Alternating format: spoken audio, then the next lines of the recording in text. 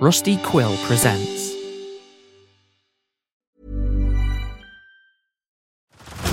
Head over to Hulu this March, where our new shows and movies will keep you streaming all month long. Catch the award-winning movie Poor Things, starring Emma Stone, Mark Ruffalo, and Willem Dafoe. Check out the new documentary, Freaknik, The Wildest Party Never Told, about the iconic Atlanta Street Party. And don't miss FX's Shogun, a reimagining of the epic tale, starring Anna Sawai. So, what are you waiting for? Go stream something new on Hulu. As a person with a very deep voice, I'm hired all the time for advertising campaigns. But a deep voice doesn't sell B2B, and advertising on the wrong platform doesn't sell B2B either. That's why if you're a B2B marketer, you should use LinkedIn ads. LinkedIn has the targeting capabilities to help you reach the world's largest professional audience. That's right, over 70 million decision makers all in one place. All the big wigs, then medium wigs, also small wigs who are on the path to becoming big wigs. Okay, that's enough about wigs. LinkedIn ads allows you to focus on getting your B2B message to the right people. So, does that mean you should use ads on LinkedIn instead of hiring me, the man with the deepest voice in the world? Yes. Yes, it does. Get started today and see why LinkedIn is the place to be to be. We'll even give you a $100 credit on your next campaign. Go to linkedin.com/results to claim your credit. That's linkedin.com/results. Terms and conditions apply.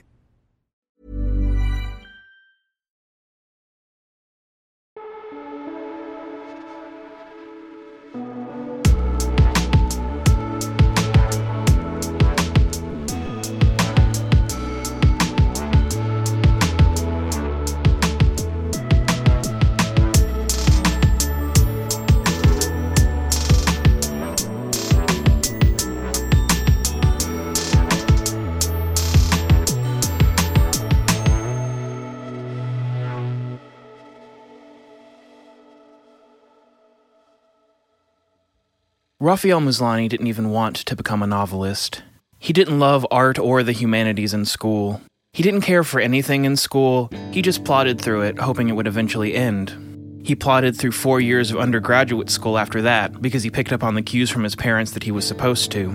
He doesn't even know what he got an undergraduate degree in. There are just question marks where the degree name is supposed to go. It doesn't say Bachelor of Arts or Bachelor of Science on his degree. It just says Bachelor. He doesn't remember his graduation ceremony.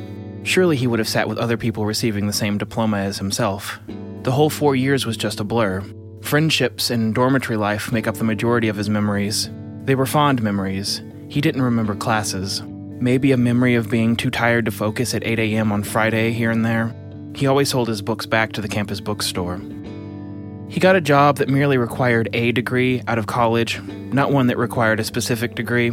Raphael Mizlani hated this job. There are no specifics to this job either, just like there aren't any for his educational career. He could feel himself being whittled away his whole life. Every day, waking up into these hazes of unenjoyable activity that were expected of him, he lost a little bit of time that could have been spent somewhere else, even if they were spent somewhere less fruitful. Playing games, hanging out, sleeping, getting high. They would be a better use of his time on this earth, he thought. He didn't have hobbies. He was never told that he was supposed to have hobbies, so he simply didn't have any. It had never occurred to him to be interesting, to be a character. That was something that he appreciated in others, but no one had ever sparked it inside of him. Writing wasn't even something that he had ever considered doing before he wrote down the words that would become his first chapter in his first published novel, Treading on a False Memory. Published and unpublished authors are gritting their teeth at the idea that this incurious guy could get his first fictional words he had ever put to paper into print. Fuck Raphael Mizlani. I worked hard, and my novel still got rejected, and I'm still unhappy. What could even be inside of this book that would warrant so much clamor? Treading on a False Memory is about a guy named Jake, who starts off the novel with complete amnesia, naked in a white room with nothing in it but himself and his body. There are no doors or windows. It's unclear how he got into the room in the first place. The novel is told from Jake's first-person perspective, and he spends some time in the first 2 chapters mulling over who he might be and how he might have ended up there, a blank slate inside of a blank slate. Honestly, it rubs me the wrong way how calm he is. He is curious, like an alien visiting a new world for the first time and calmly ascertaining what interesting things might be going on. But Jake is in a horrific scenario, literally the sort of situation that might induce horror or being in a horror story. I'm not sympathetic to any character who might wake up not knowing who they are or where they were, naked, not even exhibiting an inkling of fear. It's not human. Jake sits there in his imposed ignorance for exactly 23.5 pages, the half page being the page break that ends the second chapter. The first chapter page break goes entirely to the end of the page. At the end of this half page, Jake stands up, walks to the wall directly in front of him, gives it a good once-over inspection, and tears through it with his hands.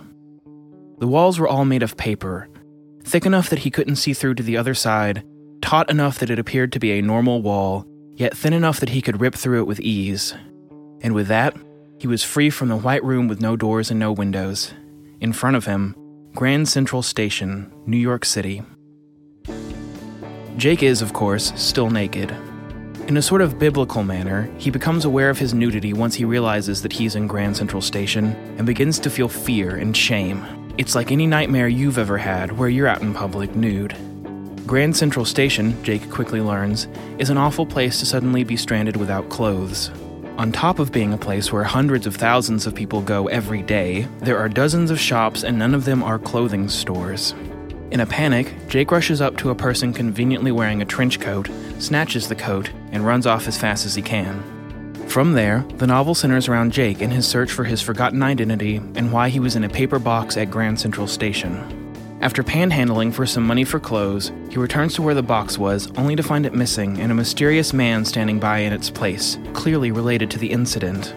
The man takes him to a coffee shop, where he reveals that Jake had just been the result of an extraterrestrial video comedy program, whose title in English roughly translates to The Temporal Identification Challenge, though the alien understanding of each of those concepts is wholly different than the human understanding. When Jake asks who he was before the challenge, the man tells him that it's better to not try to figure out such a thing, that he is who he is now. Then he hands Jake $55,000 in cash in a brown paper bag, stands up, and leaves. Jake wanders the city, gets a hotel room, and tries to settle in a bit while figuring out who he is. He finds a girl that finds his naivete and curiosity charming. They hit it off, and eventually he stops staying at the hotel and moves into her house with her. She gets a kick out of explaining Earth stuff to him. Like an alien, he has no understanding of any of the culture that she shows him. Eventually they consummate this relationship in a gentle and sweet way. One day, while she is in the shower, Muslani writes a lot of novels where the main thrust of the second act happens around a girl in the shower, I don't know why. He decides to sneak into the bathroom and surprise her. He gets naked, the first time this is actually described since he woke up naked in the white room, and silently creeps into the bathroom. Once in the bathroom, Jake discovers the girl's skin hung up on the towel rack, and a being with shimmery silver skin in the shower. He is unable to keep himself from exclaiming, and as soon as he does, the skin suit snaps back over to the creature. The girl steps out of the shower, looking forlorn, as if something vital had just been destroyed. They make eye contact and she disappears in the blink of an eye. Jake lives in the girl's house after that without her, paying her rent. Despite everything, Jake still loves and misses this alien. From here on out, his sole drive is to find her, and communicate to her that he feels no ill will toward her deceiving him, or for her kind wiping his memory and making him play an alien game. Like his time in the box, he sits in the house pondering for a long time, deliberating on what to do next. Eventually he comes up with a plan. He goes to the craft supply store and buys the materials necessary to build the white room. Thick white paper, staples, a wooden frame, all of it. He returns to Grand Central Station and the spot where the room was created in the first place. Painstakingly, he recreates the room perfectly. His time spent in the room meditating and observing had paid off. Passers-by ask him what he's doing, and he tells them that he's doing a project for a video program about aliens. The New Yorkers are too busy and too good at minding their own business to intervene. After hours of work, he finishes the room. He is standing on the inside with no way out except to break through the walls. Without breaking the walls, the girl appears inside of the room without her human skin suit. She is beautiful, sleek and shimmering in the white room. She is silver with green eyes. This time, she is so large that she has to hunch over to fit inside of the room. She looks down at him. He starts crying. He doesn't know why. She says, "I'm sorry," but he can't tell if she said it out loud or if she had spoken the words directly into his brain. Before he can react, the chapter ends. He wakes up in the room, naked, without any memories. He is in the box from the beginning of the novel. The end. Honestly, it's not so bad. It's better than a lot of the stuff that Mzlany wrote after that. It reminds me of a band's first album. Often it's crude, the songs are simple, the production is whatever they could afford at the time, but it ends up being better than anything they are able to thoughtfully piece together after that. This is Mzlany's first album, the one before the eternal sophomore slump that is the rest of his work. I left out some of the stuff that just doesn't work because it doesn't ever intersect with the plot. For instance, there's a fly in the girl's house that he swears can talk to him, and it makes funny little quips all the time that I found grating, to the point where I had to put the book down more than once. Mzlany isn't funny by nature, and his humor doesn't come across well in the books. They would all benefit from less quipping and more getting to the point. Mzlany's uncle works for a major publisher, so once he got a readable draft done, nepotism did the rest. It was a New York Times bestseller instantly, and rocketed Mzlany and his unique vision to stardom. This was the first time that anyone had ever accused Mzlany of having a unique vision, and he was fond of it. People were asking for interviews with him instead of asking him to remind them who he was again. He became obsessed with being a unique individual now that he knew that it was possible and was getting so much positive attention for himself. For his first TV interview, he dyed his hair purple. Sometimes he would speak in a strange accent even though he natively spoke a dialect of American English. He would wear pants whose legs extended far beyond his own, billowing out behind him as he walked and causing him to have a strange waddling gait. This hyper-individualist mindset of his is how he ended up with the largest cat in the world. The search for the largest cat in the world took hundreds of hours of research. This was time that he could have spent writing, but Mzlany didn't care because writing wasn't something that he cared about. Having the largest cat in the world wasn't a huge honor, and didn't convey much notoriety until Mzlany put so much effort into finding it, and then so much emphasis on the cat in interviews thereafter. He actually couldn't convince the owner of the largest cat in the world to sell him the cat, but he did convince him to sell him a kitten, which he was assured would become the largest cat in the world after the elder cat had died. Mzlany's kitten made good on the promise through Mzlany's sheer force of will, if anything. He liked having the cat more than he liked the cat. The cat was fiercely protective of him, but he didn't show any special love toward it. He loved being seen with it.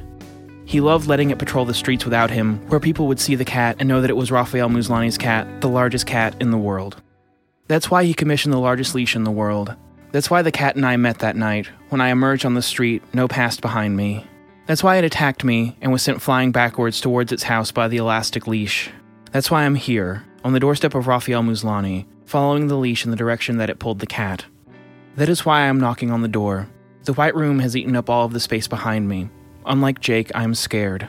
There is only myself and Raphael Mzlany's house. The cat is asleep inside. Raphael Mzlany is putting his book down. He is coming to see me. I wonder if he can tell me who I am. I hope it's a character.